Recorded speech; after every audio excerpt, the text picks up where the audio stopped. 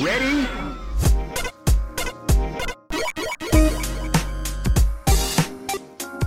Hello and welcome to Rhythm and Pixels, a video game music podcast. This is episode 31-3. I'm your host, Rob Nichols, and with me as always... I'm Pernell. Every week we listen to great video game music from all consoles and all generations. We pick a topic and we pick some music and we listen to it. And we've just been talking about limited edition soda pop. Sodas and cereals. And cereals. When you said you had a limited edition Cheerios box from 2016. Oh, no, not the Cheerios. So, that was Mountain Dew from 2016. the Mountain Dew is from 2016. It's Mountain Dew Throwback. And it was the old container. It was like a jug that has Mountain Dew with the original sugar recipe. Right. As in not high fructose corn syrup. With the cane sugar. The cane sugar. Yeah. And it came in like this spiral container. And outside the container was like this old, gold miner who was like drinking from the jug. He's like, "Hi everybody, I like Mountain Dew. I lost all my teeth." Like, it explains literally where the name Mountain Dew originally came from. Because if you look at the products now, it's like, why is it called Mountain Dew? This doesn't even make sense. It's just a green liquid, but because the original box and the original imagery, I guess, involved an old prospector who loved his XXX container of soda. Yeah, that stands to reason. We need to follow up on Dr. Pepper. Like, where did he earn his doctorate? We know he got it from a back alley. Yeah. I mean, because Coca-Cola had Coke. Dr. Pepper probably also had Coke in it. He printed it out. He printed it out on one of the, but it was back then. Like, it was an 80s printer. It was what do you think gave you the pep before caffeine, by the way? Think about that. Loads of sugar. Helps a boy work, rest, and play. Because the day I learned about the Coca-Cola thing, that's when I was like, makes you wonder what other weird soda trivia is out there I don't know about. Like, you know about Coca-Cola, right? Sure. What about it? They used the cocoa plant, which is also used to refine into some other illicit products. Yeah. So the moment they realized that this was not a good idea, they stopped. Yeah, but that's where the name Coca-Cola comes from. Yeah, I didn't think that was like not common knowledge. I don't think it is. Like, I feel like probably a lot of people circles that we swing around in wouldn't know that, but I feel like the general public wouldn't. Now, did you know that there's Frankenberry, there's Count Chocula? Did you know that Boo Berry was a drug? No. Yeah, I didn't know that either. You made that up. No, yes, I did. And it was probably just a joke that me and my friends told in high school that we thought was like funny. And then lo and behold, Breaking Bad came out years later with its Sky Blue. I gotta find these old tapes because I used to record all my music from high school, which was very like electronic avant-garde stuff. And like one of the songs was called "Boo Berry is a Drug." Well, I mean, in that's defense, Boo Berry is addictive, and it's the rarest of the monster. No, the second rarest of the monster. That's cereals. What it was, because in the 90s, one of them was like impossible to find, or they just didn't make, and it might have been Boo Berry. It was Boo Berry because what it was like in the 80s there was 4 of them, and then one of them just completely dropped off, and then the third one, being Boo Berry, just started becoming more scarce. Like, it showed up around Halloween. And outside of Halloween, you could only really find, Captain Crunch, Count Chocula, and Frankenberry. And then every once in a blue moon now, like every couple of years, they bring Fruit Brute around for like a couple of months. Fruit Brute kills me every time. He's a werewolf. I don't know why you called him a brute. They could have called him like, Wolfberry or something, but no, they didn't call him Fruit Brute. Harry Berry. That would have been great. See? Harry Berry. Harry Berry. It's not General Mills, Pernell. It's Conspiracy Mills. And we're going to get to the bottom of it. The grapes. They just churn them out one after another, processing them with whole grain deliciousness. That's how they get you. Kicks? They ain't kicks anymore, son. Oh, that's how you get your kicks. That's how they get your kicks. It's kid tested. Oh, they tested on kids. I loved kid cereal, though. Which also, I like looking about the idea of like old cereals, how people who like grew up, who were born like after like maybe the mid 90s probably don't notice this, but back in the day, like you could chart as all the cereals became more and more sugary, and they stayed there. Like, I remember the day Lucky Charms, which was already considered a sugary cereal. That was the sugary one that you begged your parents to get. Oh yeah, no. That they had to add, like, now we coat the oats with sugar too. So now you got sugar-coated oats with marshmallows, and then now we've got fruit-flavored Lucky Charms and honey-flavored Lucky Charms. The Fruit Brute got the Lucky, and it wasn't a good sign. Yeah, I will say in our household, the Fruity Pebbles was like the holy grail of sugary cereals. And but we never had it for breakfast. It was always something that it was available. If we ever bought it, it was like behind lock and key. I swear there was like a lock and key somewhere behind that cabinet, and that stuff was dessert food. It was like a treat, like after lunch, or it was just after dinner, and it was either Fruity Pebbles or it was the Frosted Mini Wheats. And that's Frosted Mini Wheats, and that's a trip because that stuff. And I still love that, but like, for breakfast, it's so sweet. But think about the Mini Wheats. There's a shocker too. That comes around with something I've been thinking about recently too. So, Frosted Mini Wheats. Back in the day, there was Mini Wheats and full wheats. They were giant chunks of wheat, right? That you poured milk on, and then the frosted strawberry ones were the only other ones. That was it wasn't even strawberry. It was just Frosted Mini Wheats, right? For basic ones. Our UK listeners, they're called Weetabix. It's the same brand, or it's like just a different? It's the same thing. Wow. Yeah, Weetabix. I don't know if they sell like sweetened or frosted Weetabix. I don't know about that. But I know it's like, that's the old man cereal, you know. Yeah, over here, the old man cereal, is Grape Nuts. Do they still do Grape Nuts? Oh, they still sell Grape Nuts. I've always been interested in Grape Nuts. And as a child, I was the one kid in my circle that liked Grape Nuts. my grandmother used to have, and I was the one kid like, I want Grape Nuts. But like, so eventually they introduced strawberry frosted mini wheats and blueberry frosted mini wheats, and it's out of nowhere. I don't know when it happened, but suddenly regular mini wheats and regular chunky wheat just disappeared. They don't sell them anymore. Yeah, it's just because, they know where their bread is buttered. They know where their frosting. Buttered with frosting. Their buttered is frosting. Like all of them. There's so many cereals that went that way. I'm almost positive, well, I guess Corn Flakes still is, because Frosted Flakes was the counterpoint to Corn Flakes. But Sugar Bear's got his finger in all of these pots. Oh, Sugar Bear and Diggum Frog. Diggum Frog, that's where he went underground. Well, yeah, that's you don't see ads about him anymore. No, but he's still getting his money. I was thinking about this, right? So, when we were younger, broadcast television was all anyone had, right? It was broadcast television or cable television, and in between shows we had commercials, and that's where we learned about. That's where they advertised to kids. So where is it all now? Since broadcast TV is not much of a thing anymore. So is it like on YouTube? That's a good question. Things for cereal? That's a good point, because I don't think I have. I feel like it's only been in the last 5 years or so that they started doing localized advertisements even through YouTube, where I'm seeing like Wawa hoagie ads on YouTube. That's the only way they can get, because there is still broadcast TV, but the odds of people actually watching it, it's dropped off exponentially. Yeah, no, I recently watched a lot of broadcast TV because of the thing that we had just had gone through, and we didn't have anything to do but watch a whole lot of broadcast TV. But like broadcast, as in like you turn to like channel 6, that kind of broadcast. Yeah, TV? Yeah, it was just there on the wall. We just watched it, and it was like every ad, no matter what time of day it was like life insurance. Here's a thing for the chair thing that went up and down. Like everything was like that. I'm falling. I can't get up. Yeah. But then, like, you think about even that, even back then, like we talked about cornflakes earlier. I wonder how many people even realized that cornflakes had a mascot. Yeah, man, it's a rooster. Cornelius Rooster. Oh, he had a name. He had a name. He was Cornelius Rooster, and he had commercials. And now, no one talks about Cornelius. No one knows about him. Special K's mascot was freaking just whatever Olympian was. Or that was Wheaties. Wheaties was the Olympian. Oh, wow. It was 1994. There was a movie that I watched when I was in about Cornelius Rooster. No. It was about Kellogg's. What's his name? John Kellogg. John Harvey Kellogg. The Birth of a King. It's kind of a kook. It's called The Road to Wellville, and it's a little adult and it's a little silly. And it's all about this this kind of healthy commune that he created for people to go to. This was real? Yeah, it was real, but it's a fake funny movie. Oh, okay. Who's in it? It's got some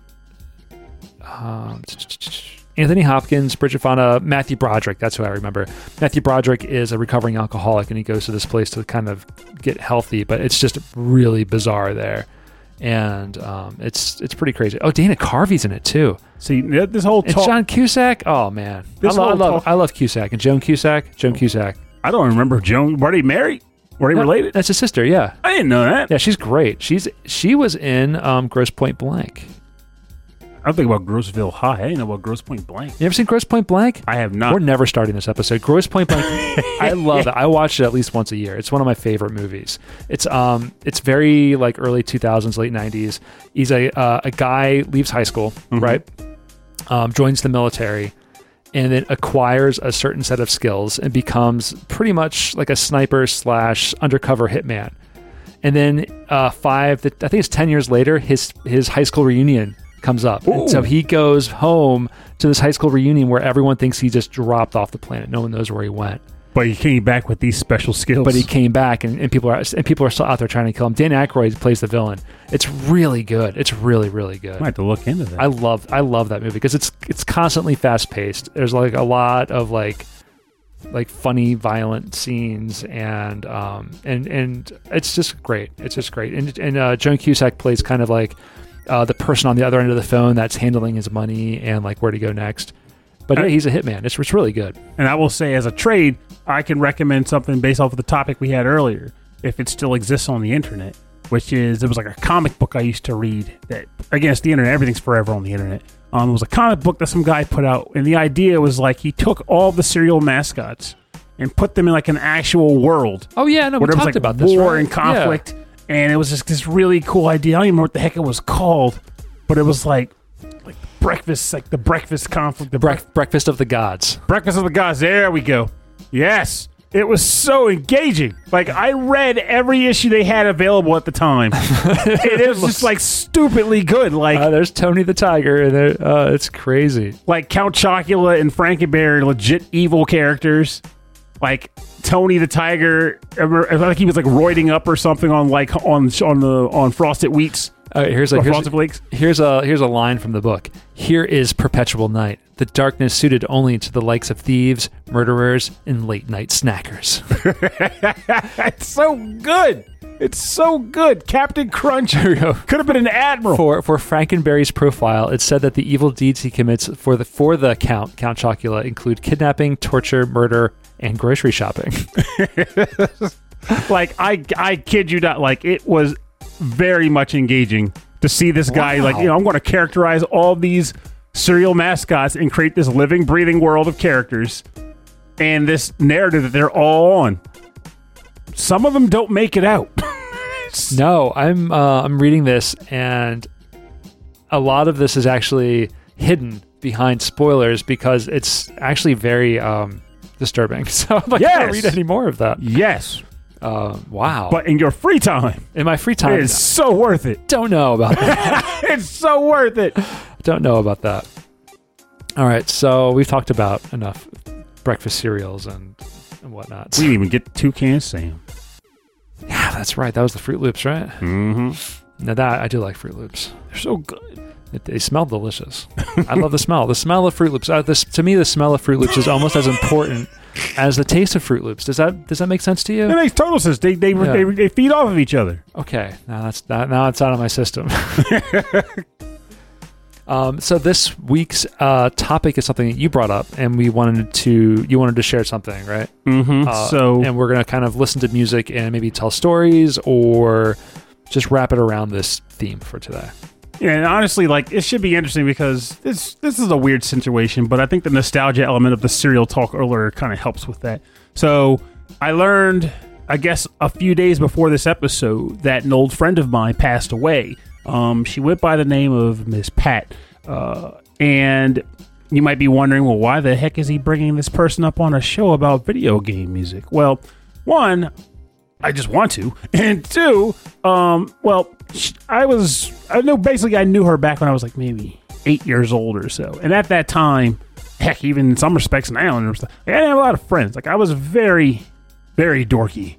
High water pants, high socks, kids picked on me mercilessly. So I didn't have a lot of friends in my neighborhood.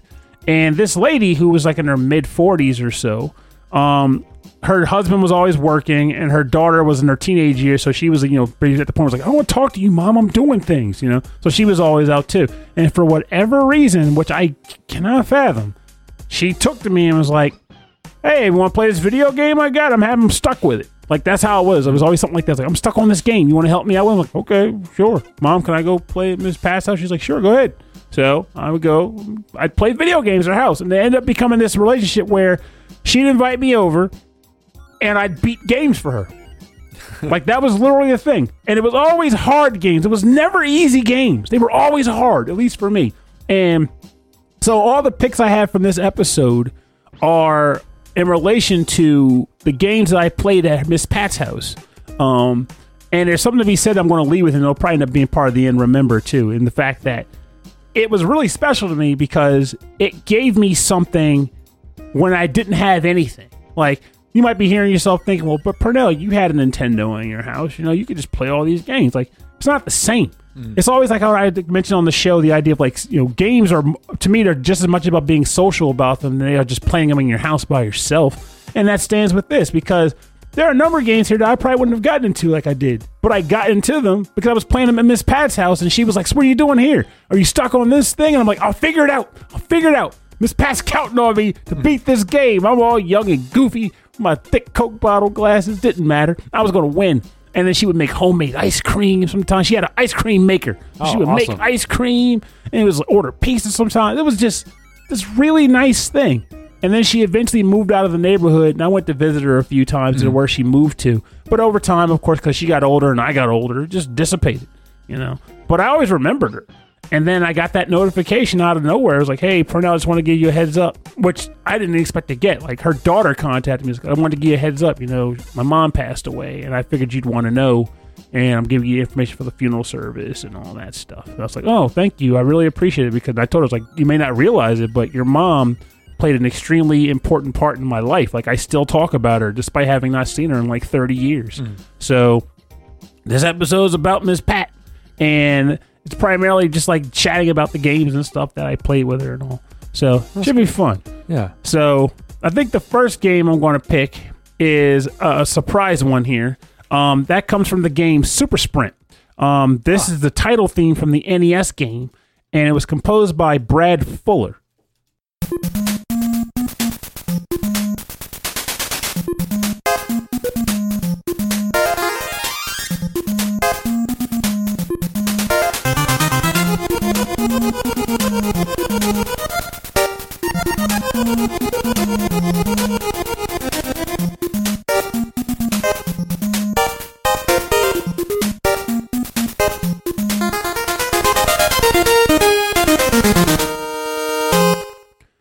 Welcome back. You're listening to the title theme from the game Super Sprint on the NES, composed by Brad Fuller. I know earlier I said that I would hang out at Miss Pat's house to finish games for her, and you're probably thinking, well, how the heck do you really finish Super Sprint as a racing game? Well, in addition to just finishing games, sometimes she just said, Pernell, I have no idea how to play this game. Help me out. And I go, sure. And it's funny because Super Sprint was perfect for that, because this is going to be a running theme for a lot of the games in this episode. But when you're at it, and I kind of miss this element of life in gaming, when you're at that age, you're learning everything about gaming. Like right now, you know the rules. You know that if you play a Final Fantasy game, there's fire spells and these weaknesses and all. But when you're a kid, everything's new. So you have to figure it out on the fly, and there's no one, at least back then, there was no one to really tell you. Yes. So in the case of this game, being that it was an arcade port, this was the first racing game I'd ever played where you didn't push up to go up and down to go down. It was left and right in proportion in relation to the direction the car is facing. Right, because it was a steering wheel controller in the arcades. Mm-hmm. Yeah. So I didn't understand that, and it took me a surprising amount of time to realize, oh, I'm steering the car with left and right. And I'm like trying to push up. I was like, why am I not going up? It doesn't make any sense. She's like, I know, right? I understand this game. And for why I hated Super Sprint. I hated it because I couldn't figure out how to drive the stupid car. And then when it clicked for me, the magic happened. And for the record, this happened to me with Super Off-Road, too, which I ended up playing later. Oh, the same thing, yeah, with a steering wheel controller. Mm-hmm. A Tim Fallon soundtrack, which was good soundtrack. Sidewinder's my baby in that game. And with a heavy Toyota tie-in with the Super Nintendo game. Really? Yeah, the car upgrade select music is the Toyota theme song from the 80s. Whoa! So now I have to go look that up. I love what you do for me. When I first heard that, I was like, no way! They put Toyota theme song in the NES one was the one I primarily got a chance to play. So like the tracks I remember from that game are Sidewinder and Fandango. And then beyond that, it's like, I don't know. And I wish Super Sprint had more music than this because it would have been a nice reference. But I very much, once I got a handle of the game and understood it, it clicked for me more, and I appreciated it. But at that time, when I'm sitting in this lady's house feeling frustrated, like, I can't turn the car. I don't want to look stupid, though. And I'm not mentioning it on the episode because I didn't pick a track from it, but another game that hit me with a similar level of frustration that I played there was, what was it? Marble Madness. I played that at her house for the first time. And anybody in this chat that's played Marble Madness, you know, horrible game as far as the difficulty goes. Like, it's a fun game. I love Marble Madness, but again, arcade controller. You needed the trackball to really get the full effect of it. I played that game on my. I'm not sure if I had it on my Apple II, but I had it on my old Tandy computer, and I put so many hours into that game with the keyboard that when I played it on the NES, it was like, bring it on. You know, it was like with a controller, like the up and down on the left and right on the controller as pad. opposed to having to roll the ball. Well, I never really got around to playing because I was too young when that came out with the roller ball. But I was playing it on the keyboard, up, down, left, right on the keyboard on the computer. But you brought up a point, and then a funny memory of learning how to play. Some of these games you needed a manual to understand what was going on. And as a kid, either you weren't going to read the manual, couldn't read the manual, or you were just going to figure it out. And a lot of these games you could never figure out. And a lot of those games were like adventure style games, like Dick Tracy, like probably Who Framed Roger Rabbit. Yeah, and that one too. Any game like that. What's another good one? Friday the 13th. Oh, and Nightmare on Elm Street. So like sometime in like middle school, a friend of mine, I had an NES, had like 2 games on it maybe. And a friend of mine was like, hey, you know what? You want to borrow some of these games? I really want to borrow yours. I think I had like Tiny Toons. And I have like a whole stack I don't play anymore. Why don't you go and try them? And suddenly I had a stack of like 10 games. And now I couldn't figure out how to play half of them. And now and only now as an adult do I realize these were games like Who Framed Roger Rabbit, Dick Tracy, that like no one was gonna, or like Back to the Future, Bill and Ted's Excellent. Like no one's gonna figure out how to play these games. So I think about like with Friday the 13th is especially the case because on one hand, with something like the Goonies, like Goonies 2. You could kind of put the pieces together and say, I can knock on this. It would still be hard, but it was possible. Friday the 13th, they gave you no cue I know that you were supposed to run around the camp finding very specific parts of his mom and then taking him to another specific place. Now, there's a game that's very, that's kind of infamous on the Legacy Music Hour, and it's called Time Lord. Oh. And Time Lord is like that, where like, even the booklet tells you have to go and you have to find these 3 spheres or so many spheres to get to the next time, and you have to do something in that time. But what they don't tell you is that the spheres pop up randomly. And so there's no way to trigger them. And you have to do certain things like jump on this one spot in order to make it appear somewhere else. Oh. And nothing tells you that. So Brent Weinbach from the show did an episode with the Game Grumps where he played through as much as he could of Time Lord. And after like about 20 minutes, he's like, this is like a puzzle. I'm enjoying this now. But on the show, if you are naughty or you do something bad, your penance is 1 or 2 lives of Time Lord. So that's definitely up there. The Immortal. I played that. I played so much Immortal. Game is awful. Awful. I didn't play it back in the days, right? So actually, this is recent-ish. I was at dinner with my buddy from Hey Poor Player, and they were getting really nostalgic about him and his friend were getting stupid nostalgic about playing the Immortal. Yeah. And I'm like, I never heard of this game, but apparently it was getting a re-release soon.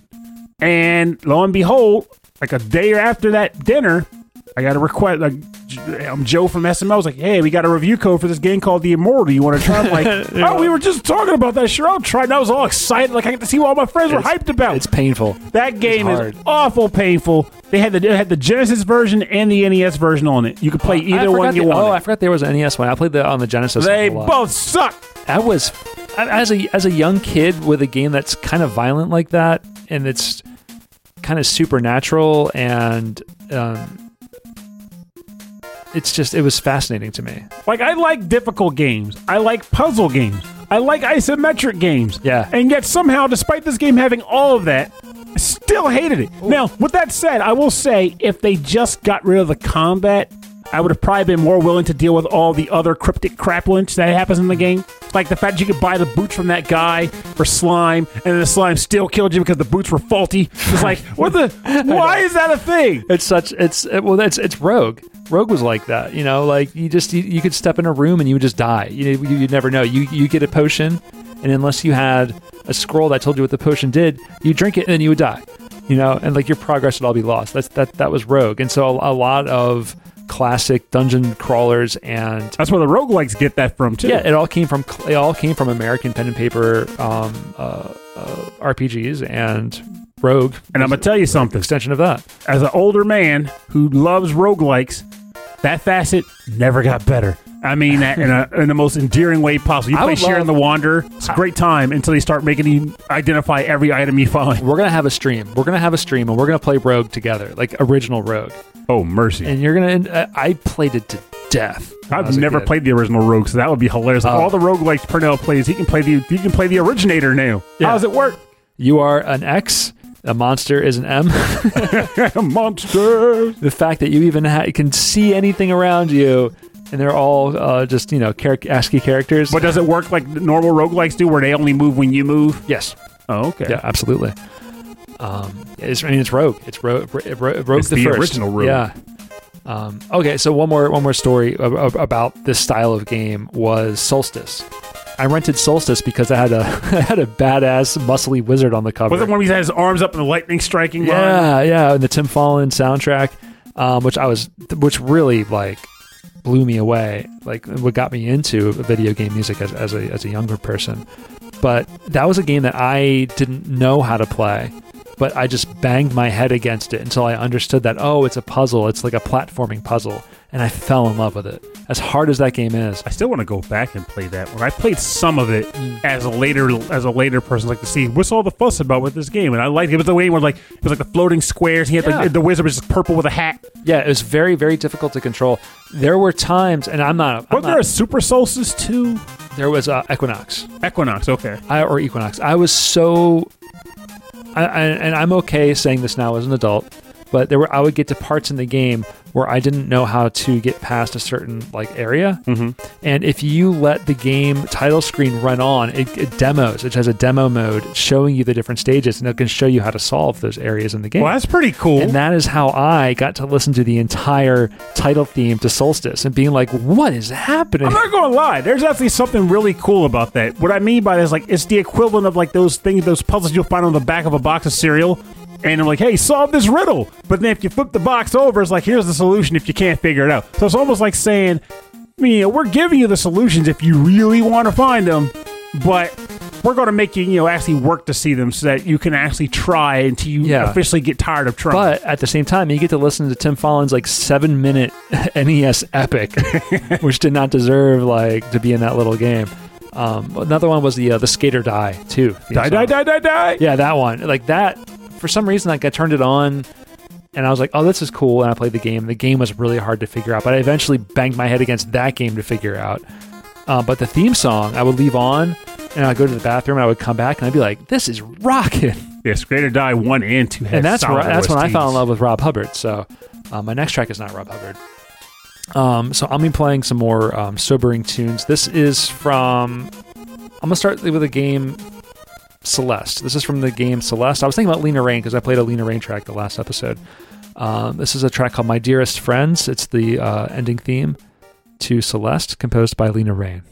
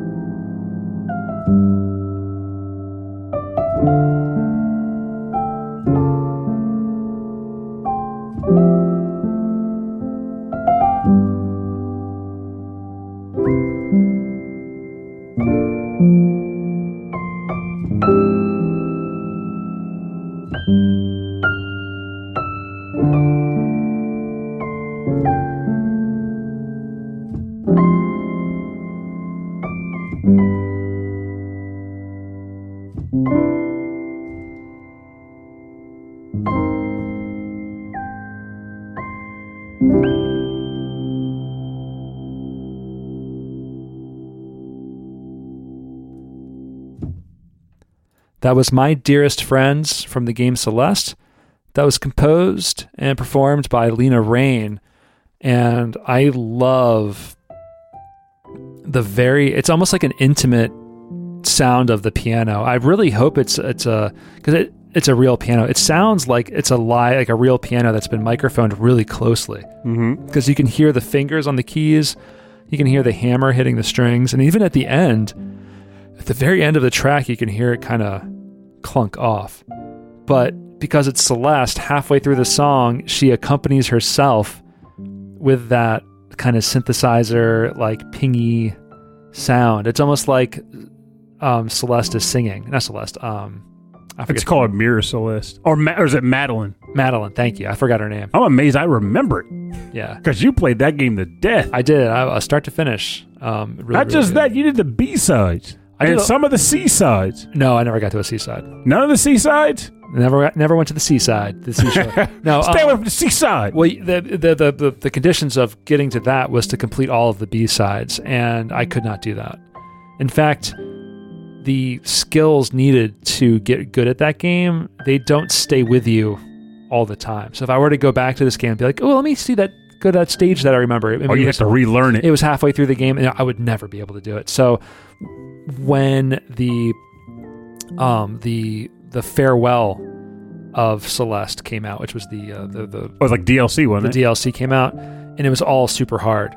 And I immediately picked it up, could not get anywhere in it, and had to put it down. I was like, I'm done. It was incredibly frustrating. I picked this music because though Celeste is a lot about battling your own personal demons and also then eventually befriending your personal demons, and which anxiety and depression, and actually working through the puzzles and the platforming of this game is kind of a therapeutic way of dealing with that as well.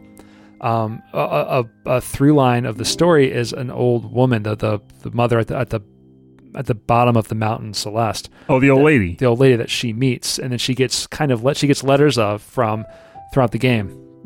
And the farewell DLC is she goes back to the mountain and she's passed away. Oh. So, and it's kind of her understanding that and coming to terms with someone who meant something to you, but you haven't seen in a long time, and not knowing that they left. Oh, wow. That is fitting.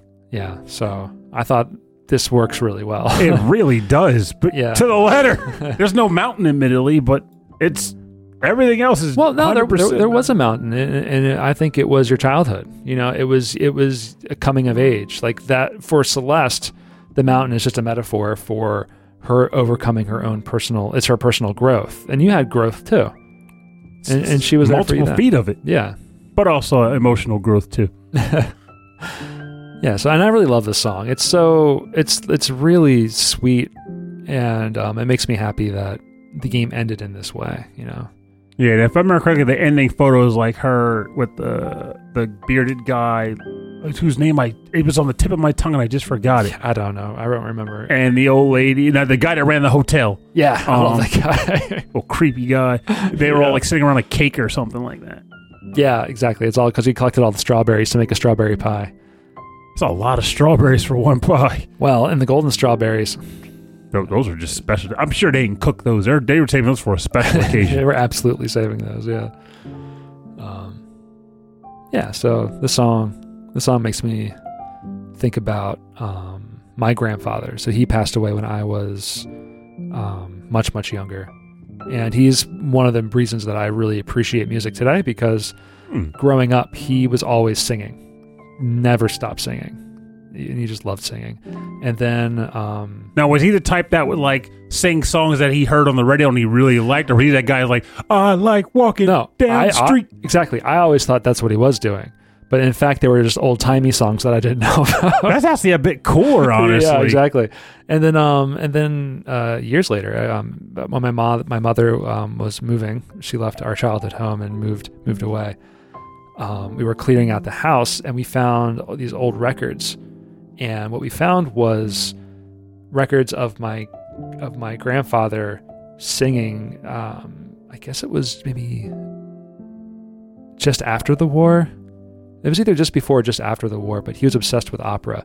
And he went, and back then, like tape recorders and stuff like that weren't really around. So he went to a studio in Philadelphia that did private press, which you can like record your own stuff and you could pay to have your own record pressed. Oh, I remember hearing about those places. Yeah, and that's what he did. And he went there and he recorded a few opera songs of what he loved. And it was really fun to hear his voice again, singing these songs and trying to hit the notes, and a couple times like not making it and kind of like coughing and laughing a little bit. And given the fact that they come from an era before, cell phones and everybody having a recording device on hand, that makes that extra special. Yeah. That he had to go through the effort of producing it. It was still around for you to find. Yeah, I'm really, really happy I was able to recover those. It was tough because they were recorded as 78s.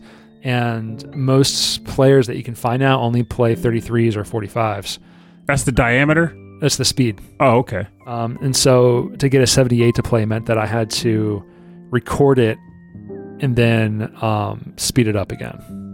Or like change it to the... Oh, right. I feel like I remember it. You had to process them. Yeah, and I had to do a lot of cleanup too because they were really dusty. They were really... Because again, the records that you would pay for these things, they weren't meant to be mass produced and then sold to be... Like you like a record album, if you kept it in decent condition from 30, 40 years ago, is still going to be fine today. But one of those was like really lightweight. It was kind of flimsy. It wasn't meant to last. It was meant to be like that thing you'd have almost like going to a carnival and be like, here, take it home for the kids. Yeah, they would do that too. So, that was a fun story I thought I would like to share. It's a cool story. Yeah. Also, just picture you're going, I'm having a good time, digga Joe. And it's like, what? And also, something to be said about that too. Like, I think about the idea of like, because my dad, I wouldn't call him old-timey things, but my dad listened to like a bunch of like really classic Motown. Tracks that came out like, before I was born and probably twice my age at the time. And it's amazing in the sense that it might still be this way and I just don't process it because I'm the old man now. But I feel like back then when he would talk about these tracks, the Al Greens and the Temptations and all that, and just artists I can't even name anymore. Maybe Smokey Robinson's like the last one I could possibly name. But like I couldn't find their stuff. Like they didn't register for me outside of him knowing them, right? Whereas I feel like now people are still referencing music that I listened to when I was a kid. Yeah. So it's like it's all now just one homogenous blob of music. Whereas before there was old-timey music and modern music. And you might hear yourself saying, well, Pernell, there's still oldie stations. I'm like, yeah, but I listen to oldie stations and they're playing music that'll still being played at the gym. So it's not like they're actually separated out anymore. Yeah, the oldies, like it kind of moves up a decade. There's like a window of time and it moves up.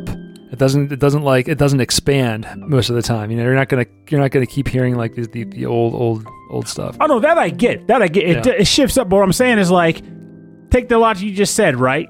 Or I said like you hear it at the gym. You didn't hear Al Green and the Temptations at the gym in the 90s at all. Probably even not in the 80s. So by that logic, I shouldn't be hearing Nirvana at the gym right now. I shouldn't be hearing classic Stone Temple Pilots at the gym right now. Well, they're idea. Technically oldies, quote unquote. Yeah. But here they are. They're a part of the modern and they're a part of the old. No, they haven't gotten to oldies yet. Right now, they're probably considered. They play Will Smith's "Summertime" on the classic oldie station. That's classic rock. They haven't gone. It hasn't gone to oldies yet. There's another stage. Give me that. Just give me that for now. There's another stage left. There's another stage before that, and it's called Denial. The Denial station. We've got rockin' hits like I was gonna name a band, but I'm like, wait a minute, I'm already homogenizing them with like old bands. I like the garbage. We got Only Happy When It Rains on the Denial station, WKSP. The I don't know what you're talking about station. Only happy when it. Right.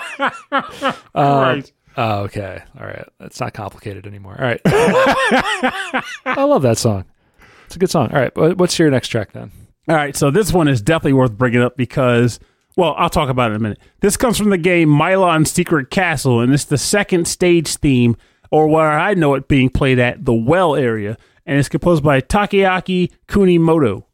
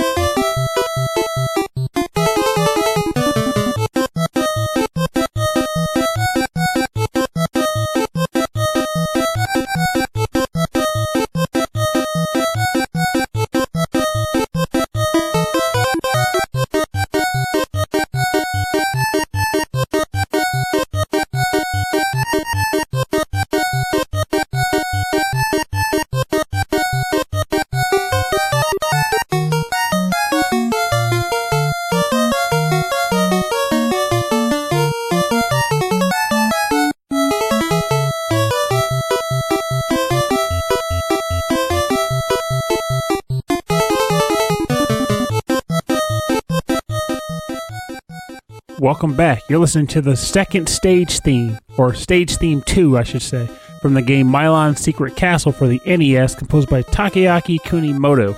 I hope you like that track because it loops quickly, and I'm glad I like that track because I heard it loop incessantly forever and ever, freaking ever. Milon's Secret Castle is a game that I have fond memories of now because it was another of Miss Pat's I bought this game, help me beat it titles. And yet, I feel like in any normal sense of the word, I should hate this game with every fiber of my being because It looks pretty awesome. it looks awesome, and I had fun playing it, yes. But we were talking earlier about games that just have like these weird cryptic solutions and like weird scenarios. This game is full of it. Hell, I'm actually playing it right now because that was my like in honor of her. I'm actually playing it again right now, and yeah, exactly. I'm just watching this like this long play, and he just like randomly jumps up and hits a block. And a shoot case pops up that takes him to the bonus stage where a bunch of musicians are playing music, and you have to catch musical notes as they shoot into the air. Which is adorable, but how would you know to ever do that? You just hit every block with your head and hope one has a thing in it. That's what you did. Because, again, the game was cryptic. They don't tell you this stuff. And some of the solutions to puzzles are just like weird. Like, for example, there's an item you can buy at one of the shops, which I should also mention. The way you find some shops is by pushing blocks randomly and then shooting bubbles into the spot that had the block in it, and a door might appear. And sometimes it just does nothing. But there's like a boxing glove item that you'll see on certain levels, like the well, where I was stuck at for a stupidly long amount of time as a child. And this boxing glove does nothing off the cuff. Like, it does absolutely nothing. So you're like, what the heck is the point of this? What am I supposed to be doing here? And it turns out somewhere else in the castle, you got to find an item that you purchase that allows us that when the boxing glove punches you, it shrinks you down. And now you can squeeze into different slots. But if the boxing glove punches you again, you grow back up. And sometimes you don't want to get punched. God Christ, this game is frustrating as all hell. And I mentioned it in the past on the show on some odd side note, but it's also worth noting that the game takes place across 4 floors. You have to essentially go from room to room across rooms of floors of the castle and acquire money items, which you can use to purchase items in hidden shops, which can allow you to solve more puzzles and acquire more space in the castle. At the top floor of the castle, there is a door that you can enter. And if you enter that door, it sends you all the way back to the beginning of the game. You have to do it all over again. I've done that. That's rough. It is cruelty to people and cruelty. Animals. And this is an early NES game, so this was... I would assume that this is before... No passwords. Okay. No save system. No passwords, no save states. This was before the rental market was started to eat into Nintendo profits, and they were like, we got to make these games harder no matter what. But that is cruelty. It is true cruelty. Like nowadays, that would never fly in a game unless the game was intended to be jokey cruel, because nowadays we want to treat the player with more respect than that. This game respects no man their or time, woman or child. You respect their ability to learn the rules of the game. You don't need a character following you around saying, "Hey, listen, press the X button to jump." "Hey, listen, wag the Wiimote." You don't need that Whack the Wiimote. We're past that. We understand how to teach the dialogue between the game developer and the game player. This game had no dialogue. It was, here's the castle, get inside. There's a frog just appeared out of thin air, shoot him with a bubble. And he comes right back, so it doesn't even freaking matter. And you finish this. I beat this game as an 8-year-old. Sorry, 9-year-old. I beat this when I was 9. You're like, oh, but you think you're hard? You think you're hard for beating Halo or Call of Duty? I beat Mylon's Secret Castle. I played through a surprising number of difficult games at a young age. Yeah. I don't know what it was. I think it works in the present day too, as long as there's time. I'm really stubborn when it comes to stuff that I am enjoying more or less. If you give me a history book and say, write a report on this topic, period of history you don't care about, I'm not going to be stubborn. I'm going to quit. If you tell me I'm a complete idiot and I can't do it, I'll force it. But when it comes to video games, though, if I even find a modicum of enjoyment from the game, and the thing that's holding me back is the fact that it's just kicking my butt, or I can't solve a puzzle, or something like that, I will beat my head into the wall until I figure it out. The only thing that really prevents me from doing it in the present is that to do the reviews and stuff a lot of the time, I got to move on. But if I didn't have that move on pressure, I'd be there. I'd be there all night. I'm going to figure this out. There's something in this room I got to open up, and I'm going to find it.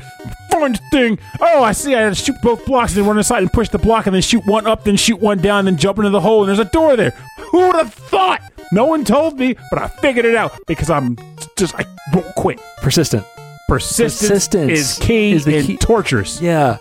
It's why I have a hard time going back to these games. And it's why I'm not sure if I'm going to end up finishing this game ultimately. So I'm not using any FAQs. I'm just playing it again. Yeah, I don't think I was ever going to finish Solstice as a kid, but just getting as far as I did, I was pretty proud of that. Oh, yeah, that's a lot of times, we didn't buy a lot of games; we just rented them. So I was never going to finish them in the time allotted. Mm-hmm. Really never going to finish them in the time allotted. But there was something about that era too, where we got frustrated if we didn't pull it off, but you didn't have to beat every game you played. No, it was a matter of trying. But then when you meet the legendary kid on the playground who did. You're like, oh my God, how'd you do it? And that ends up becoming a whole thing. It was like, we're going over to his house on this weekend. He's going to beat this game for us. And then you go to his house and you realize that's the only game he owned. and now he's our age and he's in his 40s and he's the number one speedrunner on the internet of that one game. Oh, that one game. Fester's Quest or whatever. Oh God, don't get me started. That wasn't a Miss Pat game, but Fester's Quest can go to hell. All right, we got to keep things moving here. My next track is going to come from the game Kingdom Hearts. Music composed by Yoko Shimomura, and this track is called Always on My Mind.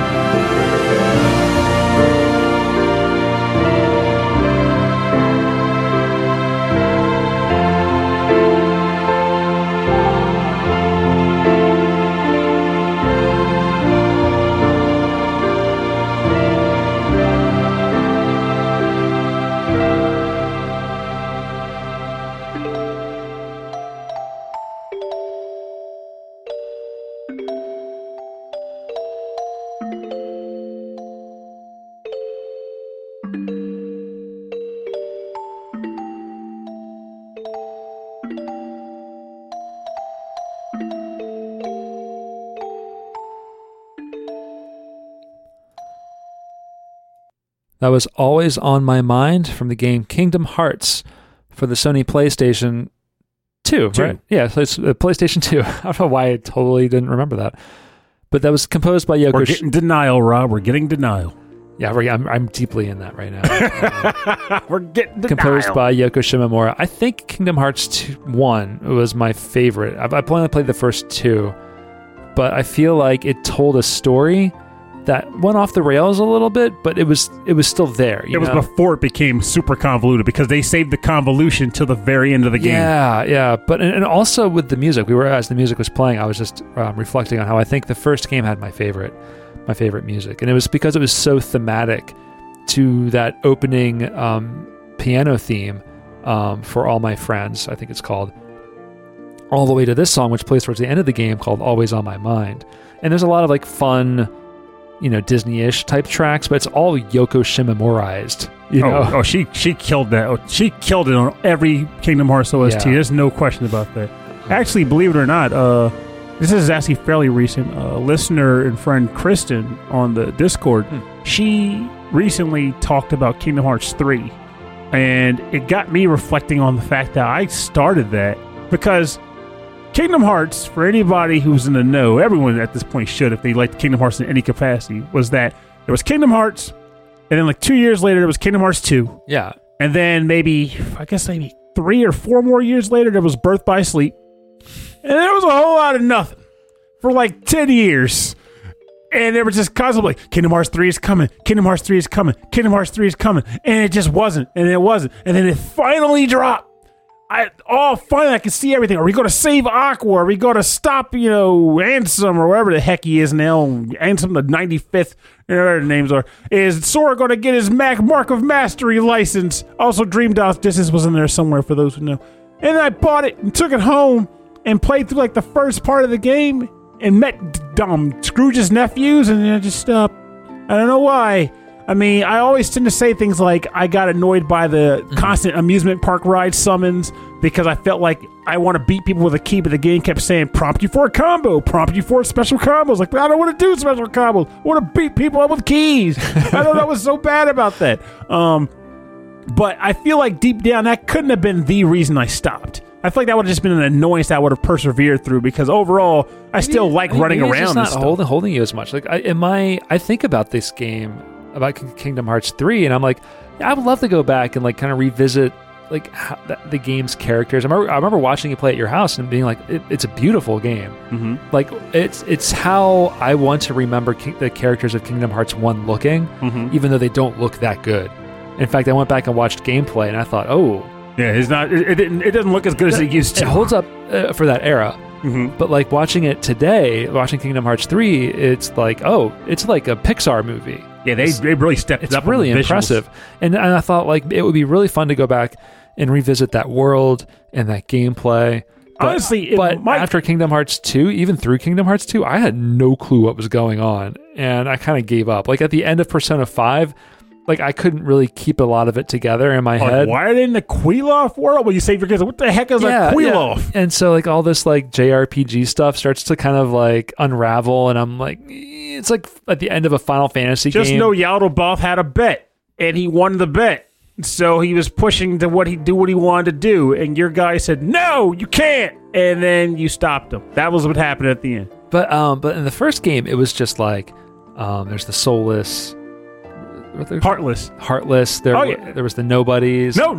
See, you're already going too far. See, that's exactly it. So, Kingdom Hearts 1, they kept it simple. Was the nobodies from 2? They were from 2 because what happened was this is what I think KJ was on when we were talking about that before. Back when Kingdom Hearts 1 came out, it was so simple. When that guy went off on the stories, he knew his stuff. He knew his stuff, but like it was one year and out the other because I'm like, I'm not going to retain any of this information. Well, all I'm going to say is Kingdom Hearts 1, the reason why it worked for a lot of people was they kept it really simple. Kid on island is with friends. Island gets decimated. He gets transported to a new place, which happens to be a Disney kingdom, Traverse Town. He meets a bunch of cool square characters. Yay! Yeah. And he decides up to hang out with Goofy and Donald. Yay! To find King Mickey. Yay! And then you explore cool worlds and you meet Disney characters you like. And it's fun. And the only adversaries are heartless. And they're easy to explain. What's a heartless? They're beings who had their hearts stolen. Yeah, makes sense. And you're trying to stop this guy from resurrecting Kingdom Hearts using all those hearts. Right. Makes sense. And there's a interpersonal story between him and his friends growing up in what was the town? Was the Destiny Islands. And Destiny Islands, and then essentially growing up in this world now. Yeah, because they're exploring separately to get back home. And growing apart also. Mm-hmm. But then, towards the end of the game, that one event happens where Sora becomes, he turns himself into a Heartless by unlocking his own heart for some reason. That's what the key was for. That was what the key. He unlocks his own heart, he becomes a Heartless, and then he's cured, and he becomes Sora again, which also results in a nobody being born. And that's when all the confusion started. Roxas is the nobody, and they bring up Kingdom Hearts 2 where it opens up in the Heartless. The nobody is the main character you're playing as, but you don't know that. You don't know anything. You're in this town that didn't exist until this game. All you care is like, oh, you're a guy named Roxas, and now you have to eat ice cream. Fight in a tournament. Eat sea salt ice cream, which, by the way, I still want to try that. Ooh, that sounds good. I don't know what it is. I just know these kids kept eating it like it was some kind of drug. Like put some Coca-Cola in there. There was. It's funny. No, there's an ice cream place in Rehoboth that's like they do crazy flavors. Yeah, that's what I'm all about. I like crazy flavor ice cream. Yeah, that's where you want to go. Check that out. But like, I will say, when it came to Kingdom Hearts in the grand scheme of things, in the end though, I hit a point where I knew that I liked getting stronger. I like beating people with keys. And I like hanging out with Disney characters. And even though I couldn't completely track what Ansem was doing and who the other guy was, because he was like a rebirth of a main character. Oh, man, I'm never gonna know. I stopped. I tracked it so loosely I didn't care. At the end, I was just like, I want Sora to win, and I want to help King Mickey. Well, that's what's gonna happen. Like, you're gonna throw in Kingdom Hearts 3. It's been years and years and years since you thought about it, and all of a sudden, all this craziness starts going on, all this nonsense. You're gonna be like, well, the one thing I do know, and I can say this, keep up with that. I can say this though. Birth by Sleep worked in a way where it was still confusing at certain points, but it gave me enough to know that I have a certain incentive for Kingdom Hearts 3, which is, and you don't know who the hell I'm talking about right now, by the way, but I want to see if I can save Aqua from the dark place, because she's been trapped there for like 10 years. And that's if you played Birth by Sleep, that's the big that was the lead PSP into one 3. that you played, right? Huh? That's PSP? Yes. And there was one called like Chain of Memories. Yeah, that was the one that was between 1 and 2 where like Sora meets Naminé and the card game. But that's not 1.5 remix. No, 1.5 remix is actually 1, but they added all the old content back in it. They added for like the extra mix or whatever. So there's like YouTube videos that like cut together like some of the cut scenes, and someone explains the story so you can watch it through and get kind of condensed version to understand what's going on. Mm-hmm. They're still like hours long. That's a lot. So to give you some context on this, and then people are like, God, this became the Kingdom Hearts episode, is that so if you buy, it's like the story, call it the story so far, that's the best version to get, though you can still buy 1.5 remix and a 2.5 remix. Yeah. But the story so far is literally every Kingdom Hearts game. And heck, if you ever want to borrow 1.5 and 2.5, I think I have them somewhere. Guess what game I'm not playing this year? None of those. But like they're at the point where like each of those releases included like 3 or 4 games, right? Now it would end up actually being like 2 games, full games, but then 1 or 2 of those games would just be the cinema scenes from that game. They don't even give you the game. It's like, you just want to watch all the cinema scenes. And like you said, they're like hours worth of video. Oh, it's so much. Which is also interesting because it's so much voice acting too. So it's a lot of... Haley Joel Osment. When he was talent. a child. Yeah, young Haley Joel Osment. He could see things. He saw dead people, and now he sees cartoon characters. I saw him in something recently. Oh, man. And then he was killed in it, and it was really funny. Oh, my God. Well... He became that which he saw. He was good though. I'll tell you this though, I liked him in it. All right, what's your next track? Okay, so this one is 100% appropriate because I want to say this may have even been more frustrating to play through in that era than Milon's Secret Castle, and that was The Adventures of Lolo. Oh. This is the main theme from that game, composed by Hideki Kanazashi.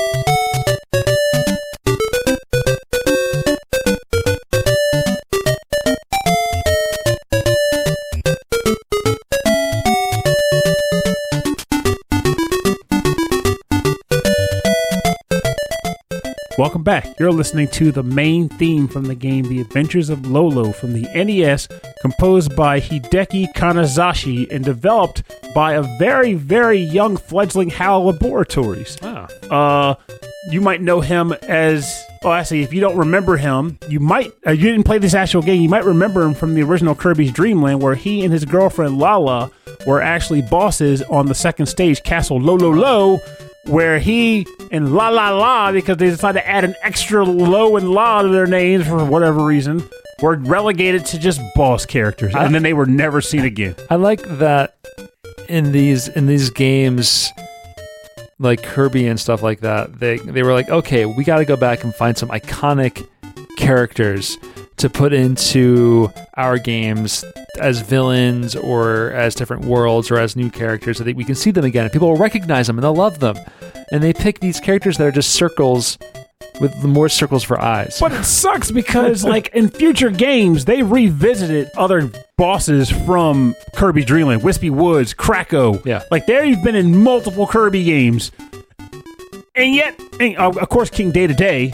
And yet somehow, Lolo and Lala, they stayed. They never brought them back to any future version. Did you say Day? Yep. I used to call him DDD, but over time I overheard him being called Day to Day, and I just stuck with it. Also, if I say it quickly, it sounds like Day to Day, so I'm like, Day to Day! Day to Day. Oh yeah, I remember it kind of rolls off the tongue a little easier like that. Oh yeah. Yeah. So this game can go to hell in every sense of the word. And I say that with pure endearment because I look back on this game with a almost sense of masochistic appreciation and love, fondness. This was another game this Pat bought, said, hey, Pernell, you want to try this game I purchased? Deep down, I'm starting to think she just liked buying games knowing they would frustrate me. Like, she was trying to keep me from... She was trying to see if she could find a game I couldn't beat. She tried to stump me. This game almost did it. It is 9 stages, 9 worlds composed with like 9 stages of you just climbing a tower to this track and only this track. Yeah. And classic NES. It's a puzzle game where you're a little ball named Lolo, a little blue ball, and your goal is to navigate a stage and collecting a bunch of hearts, which will then in turn unlock a treasure chest, which contains a board which unlocks the door to the next room. And as you collect hearts, of course, you're, again, evading a variety of monsters, none of which you can really stop. Some of them are just there to be annoying. Like, there's like a snaky guy who just sits there and just spins, and he can't hurt you, but you also can't hurt him. And then there's like Pushy, who just pushes you in the walls. But then there's Don Medusa and Medusa, who are both a stationary enemy and a moving enemy. And most specifically with Don Medusa, if he sees you, you die. Like, he freezes you and he shoots you and you die. So you have to figure out ways to navigate around these enemies and find the items. Yeah, the game is more of a puzzle. Or like a puzzle it's 100% a puzzle game, which is why, like, you were watching the video earlier of someone playing the game, and every floor, when you transfer to the new floor, you go, the battle's still continuing. I'm like, there's no battle here. This is just a mental massacre. There's no fight taking place. It's just you trying to navigate these rooms and dying incessantly over and over and over again. But then you get that sweet solution. It feels like hot buttered gold. Okay, now, is this one of those games where, like, you can, like, rack your brain against a certain stage for only so long, and you run out of continues and have to start the game over, or are you allowed to just keep going at it? I feel like I recall there being lives because I remember having passwords. Okay. But so at least there were passwords then. Yeah, because I can definitely tell you that I kept coming back at it, so it's probably because of password usage. But the game did throw some curveballs to you too. Like, so off the base, Lolo had no abilities; he could just walk. But every once in a while, a heart would give you a power up that's like limited use. So one might be a disc. And when you fire the disc and hit an enemy, most enemies, they become eggs. One hit turns them into an egg, second hit kills them. Sometimes, though, you don't want to kill them. You want to turn them into an egg because then you can push them into places before they hatch and, like, block things or turn them into bridge or, like, floating rafts around the water. There's a bridge you can get that makes a bridge across one tile of water. There's a pickaxe that destroys one rock. And I think that's all the power-ups you could get. And they always would figure into the puzzle. Like, if you found an item from a heart, it's like, crap, that's going to be part of the puzzle somehow. What do I use it? How do I use this? And it started to get really, really hard. And I never played 2 and 3, though I now want to play 3. I actually grabbed it today before coming over here with the intent to play it. I know that 2 was on the NES, but so is 3 also on the NES? Yes, all 3 of them are on NES. Yeah, that's really cool that this little puzzle game, like they just kept iterating on the same system. I only wish they changed them more because from what I read, Adventures of Lolo 2, which is funny because back in the day, the kid, I saw the Nintendo Pro, I was like, oh, cool, I want to play this, but it changed nothing. It's just more puzzles. And in the third game, they added very few things. Like they added a new enemy who only shows up in the underwater stages, but the underwater levels are just new tiles. And there's a world map that takes you to different places, but those places are just rooms with puzzles. Like there's no like cool items, there's no permanent upgrades or anything. It's just like more block pushing. And with that said, I would still totally play this again. It's almost the equivalent of like getting a new Picross puzzle. A new Picross game. It's like, hey, here's new block sliding puzzles featuring cute Lolo. Yeah. So, no qualms with that. If you want more. Like the crate pushing games. What was that called again? Sobakun or Sobacum. Sobakun? I keep wanting to say Sobakun. I haven't. Sokoban. And I said it before you found it. It's Sokoban. Sokoban. That's what it was. Sokoban. I told you about the one I recently grabbed, right, where it uses molecules. It's called Sokobond. Oh, no, I don't think I've heard that. That's awesome. Yeah, it's a Sokoban game, but it uses like you're trying to build molecular structures, and there's like different tiles that create properties. Like you can swing the Sokoban molecule around a swingy tile, but at the moment they connect and form a bond, you can't alter them anymore. You can only push them together. Huh. So it complicates things a bit. I'm now playing Sokoban while we're doing the show. Christ.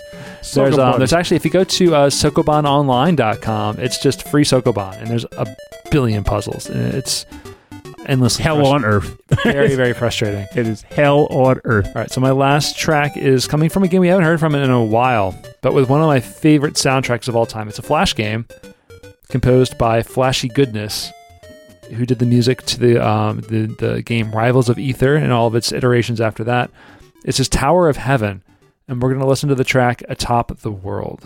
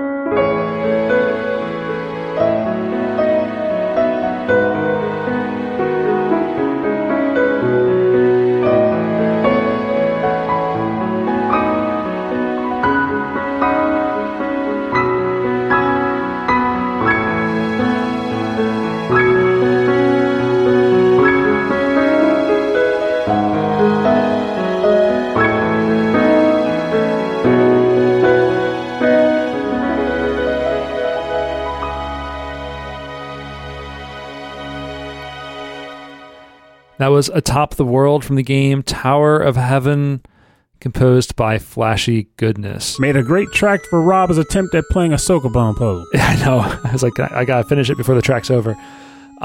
Yeah. So most of the music from Tower of Heaven is all 8-bit, because the game is Rivals of Ether. Or are you talking about the area in the game? No, so Tower of Heaven is a Flash game. Oh, that's a Flash game. This is a Flash game. You got me thinking about this darn Ether. I know. So it's a Flash game that's made to look like it's on the Game Boy. Ooh. And most of the music is 8-bit style. There's a couple tracks that have a little bit more instrumentation in it, and this is one of them. And then there is, on the SoundCloud, he has a couple arranged tracks from the game. It's all so good. We'll have links to his Bandcamp on the website, and you should, if you're listening and you like this, you should go to check that out, because his whole catalog of music, all of the games, a couple of them are on mobile games that you can't find anymore, and they're amazing. I just listened to them all the way through today. They're just so good. But yeah, Tower of Heaven is all about climbing a tower, slowly losing the ability to do things like now you can't jump, or now you can't do this, or now you take your abilities as you climb higher. Yeah, or you can go here but you can't step on that, and it's short, but I feel like it's all about, like, I mean, it sounds depressing, but it's about aging and then reaching the tower, and then it's up, and then understanding death. Oh, I guess that makes sense as far as the idea like losing your abilities as you go higher. Yeah, right. Or learning to overcome these challenges.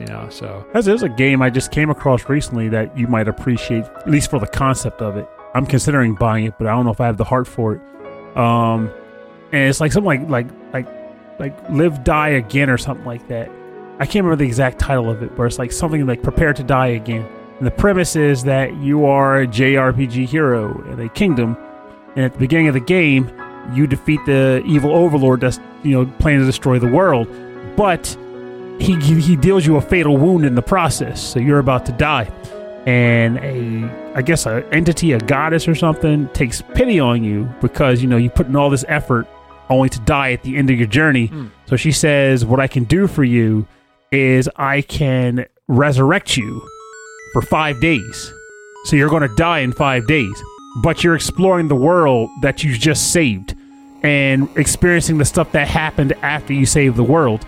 Now, the other premise to that, aside from obviously the fact you're exploring a saved world, in air quotes, is the fact that as each day passes, you get weaker. So you start out at the peak of your abilities, and you lose abilities as you get older. You start to get weaker and weaker until you eventually die. And the ending is determined by the things you did and the people that come to your funeral and the stories they tell about you at your funeral and stuff like interesting. that. It's an interesting premise. Yeah, it really is. That's a good way to play on like some of the tropes of these classic games in a way that's more thoughtful. Yeah, that's the thing. But I feel like it's not the kind of game that I don't know how I would get into it, because it's not even meant to be like a lengthy game. Like you can beat a run in a specific amount of time, like a short amount of time, because the intent is to do multiple runs and experience different elements of the story, because you can't do it all in one run. But it's just the idea of what it's trying to do is making me want to buy it. Because I'm curious to see how well it's executed. Yeah, I'd be curious about that too. Yeah, I want to learn more about that. But now it's time to learn more about the bonus round. Bonus round in memoriam. Remember bonus round. The bonus round is where we play covers and remixes and arrangements on our theme. And Pernell, what do you have for us? Well, I feel like this game is the embodiment of games I played at Miss Pat's house. And it's actually a surprisingly big one, because it spawned sequels and spinoffs, many of which I've been playing and still play to the present. And I was thankful to come across a cool remix of this, or a cover of this, by longtime favorite of the show, Lame Genie. This is the stage theme rock cover variant from the game Bubble Bobble. Oh, yeah. Done up by Lame Genie.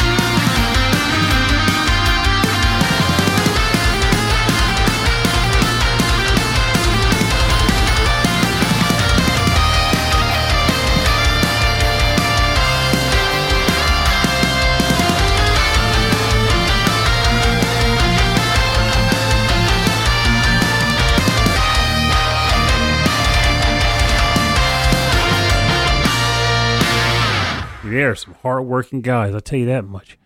This is the rock cover of the stage theme from the game Bubble Bobble. To be more specific, though, given the pace of it, this is actually like a cover of what we consider the hurry theme, the track that plays when you're almost out of time on a level, and the ghost is about, or not the ghost, the Grim Reaper is about to come and harvest your soul. There's a little bit of both, though, right? A little bit of column A, a little column B. So, Bubble Bobble, I feel like, well, one, I think it's kind of funny that there's a running theme of games that have one track that plays in them on this episode that she had me playing as a kid. Yeah, if we're doing really early NES, that's tend to be what happened. Well, but even back then, like Contra had stage themes, like a lot of older games. Super Mario had stage themes as well, but it only had like three, but three different songs. This one had Bubble Bobble. Had the one. So I feel like Bubble Bobble is a particularly interesting game because, like I mentioned earlier in the episode, there was something about being young and learning things in a game for the first time, and that sense of discovery when you figure out something you didn't know, which allows you to progress. And oddly enough, Bubble Bobble is one of the big ones for me because for those who've played Bubble Bobble, or haven't played it rather, there you are playing as a person who was turned into a dinosaur who can blow bubbles for some reason. And your goal is to get to the end of a dungeon to defeat the evil wizard who cursed you, and in turn also save yours and your companion's fiancés. Bob and Bob's fiancés, whose names I don't even know if they ever gave them. So they're not married, but to be married. To be married. Coming soon. It's important to know that about these dinosaur characters. Coming soon to the Rainbow Islands. They're getting married. But first, Bubble Bobble. So... And they're registered, right? I hope so. I mean, like they were at, like... By that game, you collected so much fruit and jewelry, though. You don't need to get them anything. They're rich. They're registered on Target. They're on Target. We'll get them something nice. I own Target. All that crap you find. You're not going to this wedding empty-handed. I'm telling you this. Well, I'll bring some bubbles. Yeah, you go. I'll bring some bubbles. You don't think they have enough bubbles already, Pernell? No, they removed the curse. They're bubble-free. They're bubble-free. So... Now, the idea of the game, though, is as you control yourself, what you can do is you can run, or correction, you can hobble, you can jump, and you can blow bubbles. And the goal is to put enemies in bubbles and then pop them, which is what kills enemies in the game. So you do this for a good number of stages. We're talking at least 40 levels. The game's total is about 100. And then eventually I get to a level where you start out in a really tall pit. You can't get out. And it took me a stupid amount of time to figure out how to get out of the pit. And I figured it out by accident because I got really frustrated and started mashing the buttons on the controller. And eventually... And then I noticed something weird on one of the mashes. Like, wait a minute. I jumped again. How did I jump twice? And that's when I realized you can jump on a bubble and jump off of the bubble before it pops. Because normally, if you jump on a bubble, not expecting to be able to jump off of it, you pop it and you fall through it. Mm-hmm. But if you time it right, you jump off of it as it's popping. And once I realized that, I was like, wait a minute. Yeah, exactly. You could pop yourself all the way up. Yep. And I was astounded that you could do this. And it changed the whole game for me. I was like, wow, I feel so accomplished. I learned how to jump off my own bubble barf. This is cool. Got the new bubble strat. That's right. So I've never played Bubble Bobble proper. I've only ever played Puzzle Bobble, with the puzzle game with the different colored bubbles, which in America I guess we call Bust a Move. Bust a Move. I'm not even sure why they did that. I don't know why. It just made it more confusing when Bust a Move got released in North America, and we had to call it Bust a Groove. Mm-hmm. So that trademark. Oh man. But anyway, there's my favorite version of that game, Bust a Move 4 for the PlayStation, has a speed run of it through on Awesome Games Done Quick. How do you speed run? That was just a week ago. Story mode, real fast. Come just think about usually the enemies. I mean, did you set up just quick chains just to kill the guys immediately or something? Yeah, well, there's no enemies. It's just no, puzzle. The actual puzzles. The actual puzzles. Yeah. So it's story mode, and he has to solve the puzzle super fast. That's right. Because I think Bobble Bust a Move 4 was the first one that introduced the versus mode against the computer. Yeah, there was that, and then there was there's a pulley system where you have to kind of weigh out the bubbles on each side. Those were cruel. And he does it so fast, but I know there's a lot of randomness with when the colors are coming out, and so it is edge of your seat exciting to watch. I really enjoyed it. And also it's just nice to hear the music and see the characters again. It's really it would cute. stress me to live in. Stress me quite a bit because that game drives me crazy. I actually still play that competitively with friends. It's a great versus game. Yeah. Yes, it is. And then when you got to come on. I was so close. I was waiting for the purple. Stupid purple bubble. Yeah, that was a game that I had growing up. It was close to before I left the house. I got everyone in my family playing that game because it's easy to understand, and I feel like that version was the most forgiving with the chain combos and stuff. But I gotta ask though, do you feel like it's cheating or low tier? I'm about to ask already, don't you? Yeah, the aim line, right? That's what I was going to ask. What do you think of it? Yeah, I think it is. The game, it's training wheels. You can play with it, but it's just to get better at knowing, because the game is to use your eyes and to understand the angles of the game. I feel like it's a little of both. Yeah. Because on one hand, I do agree the whole point of it is meant to be training wheels. Like it's meant to be able to say, hey, you can see the trajectory. But the trade-off to having that line is that I personally feel like you ultimately end up wasting more time trying to line up shots using the line to tell you, okay, here it is. Whereas if you're at the point where you understand the trajectory, you're like, pop, pop, pop, pop, pop. And if you got to finesse it sometimes, you just know it better. So you take less time just shot in the shot instead of lining up a dotted line to do it. Yeah. Because with the training wheels, you're constantly thinking about, like, where are the wheels on the ground? Am I going to fall off? You know, how am I going to turn like this? Like, you're constantly, but without it, you know, once you're moving, you're not thinking about those lines anymore. Yeah, exactly. You'd be overthinking each shot, like trying to get each perfect shot. Now, I will say the trade-off, though, is that if you're playing against a person and both of you don't have the dotted line, and you try to make that one needed shot, and you're off by just a pixel, I hate it. You're screaming like, oh, come on, that was right there. It's one of the few games I had for the Neo Geo Pocket Color. Yeah, that's what I was talking about it the other day. It was the first game that I bought for it. What's that? But just talk about Neo Geo Pocket Color yesterday because they just released Card Fighters on the Switch. Yes, that's right. I saw that. And that's one I never played before, but I know you were really into it. Oh, that was addictive. It's still good. Still good. It's a great little system. Nothing was ever going to go up against the Nintendo handhelds, but it's funny you say that too, because I stand by this feeling. If they released that in the States just a year or two prior, I think it could have had a chance. The problem was by the time it finally got out in the States, and apparently we looked it up yesterday, it only lasted 1 year. It only lasted in the States for 1 year. But by the time it was announced, similar to what happened with the Dreamcast, people already knew the Game Boy Advance was on the horizon. Yeah. So it was a matter of why buy this game system that was somewhat on par with the Game Boy Color, right? When the better one is coming right around the corner. Yeah, no, I was working at Electronics Boutique when that was going on, and like the excitement was for all of like kind of the SNES throwback style games, and some of the SNES like re-releases on the Game Boy Advance. And so that to me, I was like, oh my gosh, having a Super Nintendo in your hands. Yeah, it launched with like F-Zero. Yeah. And everyone wanted that. Of course, everyone was going to want that. So yeah, if maybe a year earlier, if the Neo Geo Pocket Color was released a year earlier, it would have had a second year. Well, the thing is, not just a second year, it was so much like it would have been out before there was talk of the Advance. Like the Advance a year prior, there was no news about it. So there was nothing to anticipate. You just were going to see a new console exist, and it looks awesome.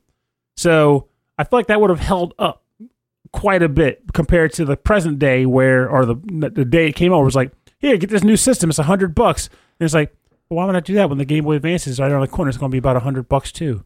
I think it actually ended up selling for like $150, $200 maybe. Yeah. But I mean, at that point, it's like, why spend the money when I know the next system's right around the corner and it's going to be better than this? Yeah, that was for a lot of people too. I was one of the few people who had the link cable. I only got to use it one time. I used a link cable one time. It was at Katsucon. That's one time more than I did. It was 2000 or 2001, and I saw somebody walking into the convention, and we linked it up and we played 3 games, and I was like, that's the only time I'm ever going to use that.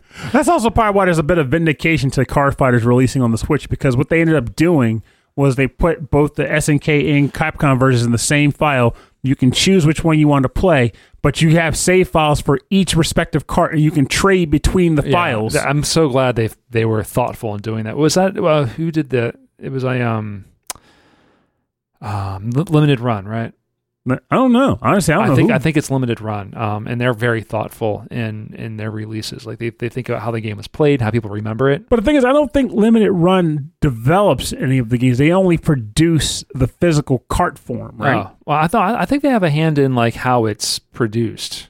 I think. I don't think so. Like I'll look it up later, but we'll figure it out. Anyway, we got to continue on with the show. All right, so my bonus round track is actually from Secret of Mana. This is an orchestrated arrangement of the track I Won't Forget, composed by Hiroki Kikuta and arranged by David Gray for orchestra.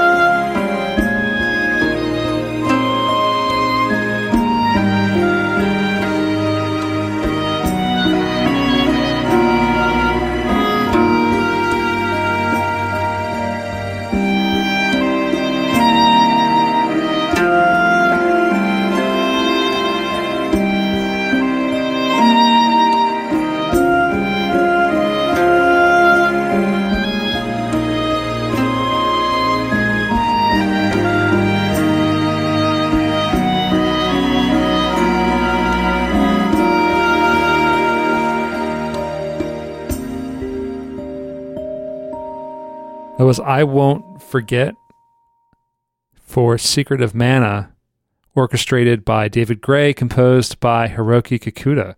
You better not forget the Secret of Mana, because if you do, who's going to share it? Well, I just thought it would be fitting to end the show with, not end the show, but end our music selections with a track called I Won't Forget. Oh, yeah. That's actually a good choice for a track.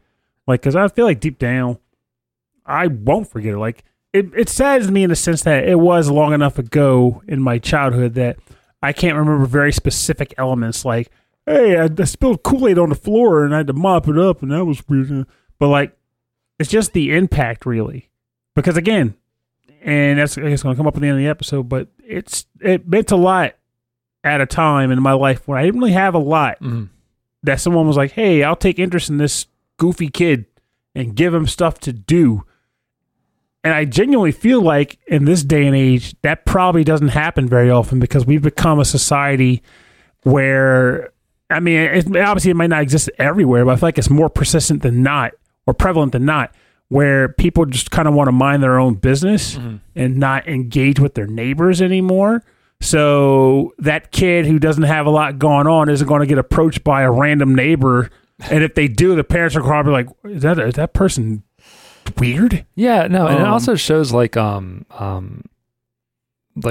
neighbor, how some people in the neighborhood were still looking out for each other. Yeah, and I don't know what your old neighborhood is like today, but it ain't like that. I can promise you that. Yeah, I have a feeling I wasn't going to make any presumptions. Oh, trust me, but it is not.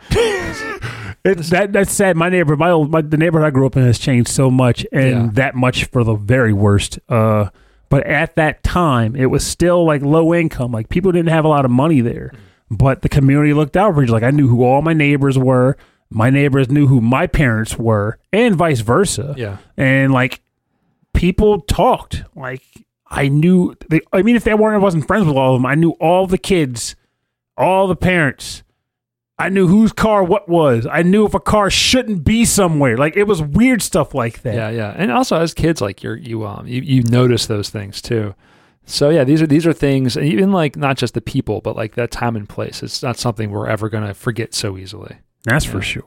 Like, I just look back on all that. It's such a different time. Yeah. And I know, admittedly, that every generation has it's a different time period for themselves. Yeah.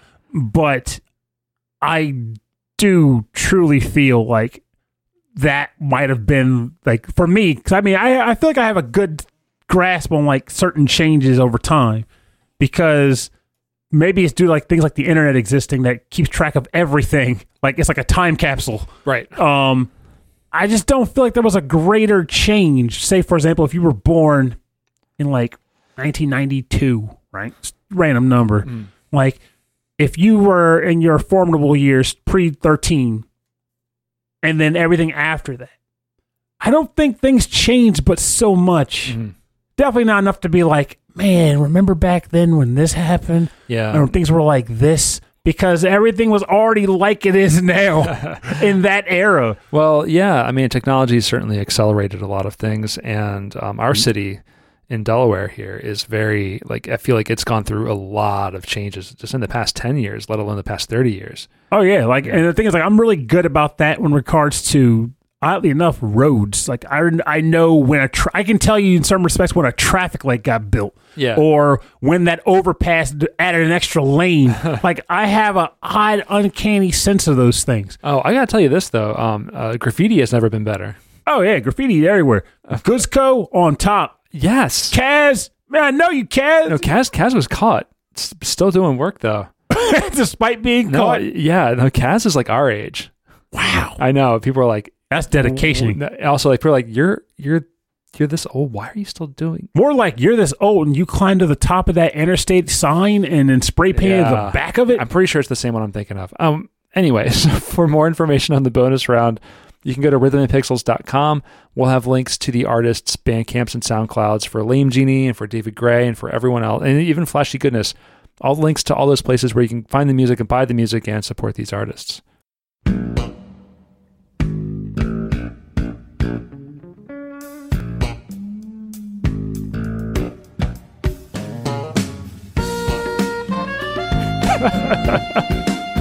I think Pernell needed a little pick-me-up, so we're going to listen to this track for a little while. Oh, yeah. All right, so thanks to everybody for listening to our episode 31-3 In Memoriam. Let's just get down to this. And clap.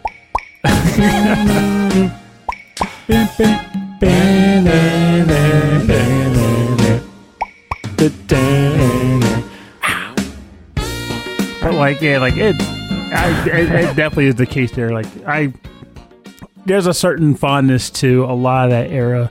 The TV shows, the music, the cereal, and more. But nonetheless, despite all of those things, and despite even how things can feel weirder lately as far as like socializing and human connection is concerned, there's just something special to be said about the connections and friendships that I made in that era in my childhood.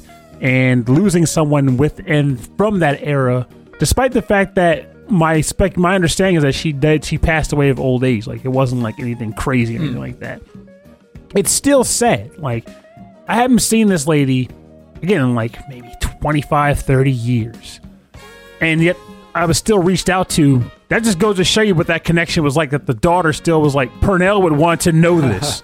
Like, it hit like a truck. Like, yeah, it's these those connections that you can make too, that like when they suddenly go missing, it brings everything back. Like, brings everything back into your mind. Mm-hmm. Yeah, it's like a tsunami of sorts. Yeah, it's a tsunami of memories and emotions too. And honestly, she was definitely one of the great ones. A very kind lady. Like, again, she had no need to give two hoots about my behind, and yet here she was. Like, I stand by my belief that I feel like she bought a lot of the gays she bought. Just to have you come around. Yeah. Just to come around, yeah. Because, like, she likes video games now, because, like, in her obituary, like, it says she still played video games up until her death. Like, she stuck with the hobby. But she didn't start out playing those games. Like, she got into them getting me into them. Do you know if she kept, like, if she bought newer systems, or did she just, like, have, like a Nintendo sitting around that she would... That I don't know, but I honestly kind of want to ask her daughter about it. Like, do you know what system she left out on? Like, what did she stop buying at? You know, but I could picture her stopping at, like, probably before they left carts at least. Yeah, but then again, who knows? She could have probably rolled it out. Cartridges made sense, you know. It's a simpler time for now. Simpler time. Cartridge was a cartridge, and a CD was a magical device for the Encyclopedia Britannica. I mean, I look at my mom, and like, even though she never really stuck with games per se, I bought her a Game Boy Color. I remember when I bought it too. I bought it for her specifically because I thought for Christmas it'd be a good present, because I know she liked Tetris. But then I tried to get her to read more, because my mom's not really good at reading. Somebody says she can't. But I was like, maybe if I buy her Pokemon Red and I buy Pokemon Blue, you can do. I can help her get better at reading by playing this game with her. Yeah. But in the end, she's like, I don't want Pokemon. She threw it away. Yeah. And she just kept playing Tetris. And to this day, she still plays Tetris on that same Game Boy Color before bed. Oh man, I think Tetris is like like second language. You grow up learning English, and then you learn Tetris. Thank you, Alexi. Yeah. So if you're interested in more about the show, if you'd like to say hi to us, if you have a track suggestion or a topic suggestion, or if you know an artist, or if you're an artist yourself, a remix artist or a game composer, we'd love to hear from you. And you can please send us an email. rhythmandpixels@hotmail.com. That's still the best way to reach out to us, is through our email. And if you'd like to learn more about our show and get a full track listing from this episode and all of our episodes, you can go to our website, rhythmandpixels.com. And we're out there on all the social media platforms, but we don't do a whole lot out there. But we do have a Discord server that we chat with all of our listeners and members, and it's a good place to hang out. So you can find our Discord server at the top of our webpage, rhythmandpixels.com. And we have a YouTube station. Go to youtube.com/rhythmandpixels. We have a 24/7 8-bit and 16-bit classics station there. And if you'd like to help support the show and get access to cool, free, exclusive content and like goodies like stickers and mugs and t-shirts and stuff, you can become a member of our Patreon at patreon.com/rhythmandpixels. And at the end of every episode, we like to thank all of our members at the highest levels of our Patreon. We have to start with Frankly Zappa, Kristen, Mike Myers, Ulf Persson, Vashin8060, Alex Messenger from A VGM Journey, Andreas Milberg, Brian Pitt, Cameron Werma, Carlos Kung Fu Carlito from the Heroes 3 podcast, Chris Steenerson, Chris Weisner, a.k.a. Musashi219, Christopher Senstrom. Did I say that already? You said Chris Steenerson. Yes. Okay. I had a weird deja vu moment there. Christopher Senstrom. Too many Chris. It's all happening. Davey Cakes, David Taylor, Harold Howard, Justin Schneider from XVGM Radio, Michael Bridgewater from the Forever Sound Version podcast, Michael Jannings, Rage Cage, who is now the host and producer of a new VGM podcast called the VGM Emporium. Come get all your greatest hits and more. Stocked his shelves are lined day to day with everything you could possibly want, and he will be on our show in the near future as we do our spin-off showcase. I like this idea. The idea of like wishing them luck. The quote old classic Troy McClure.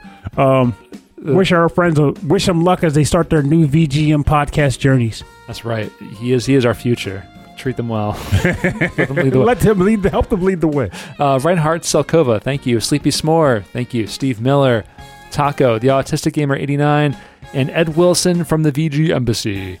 Also got a note real quick before I forget. Congratulations to Reinhardt Zelkova, who is actually, if he hasn't finished it, he's at the very end of Shin Megami Tensei 5. And like myself, he actually plays on hard mode. I'm amazed he's that far that fast, but I don't know. Well, congratulations.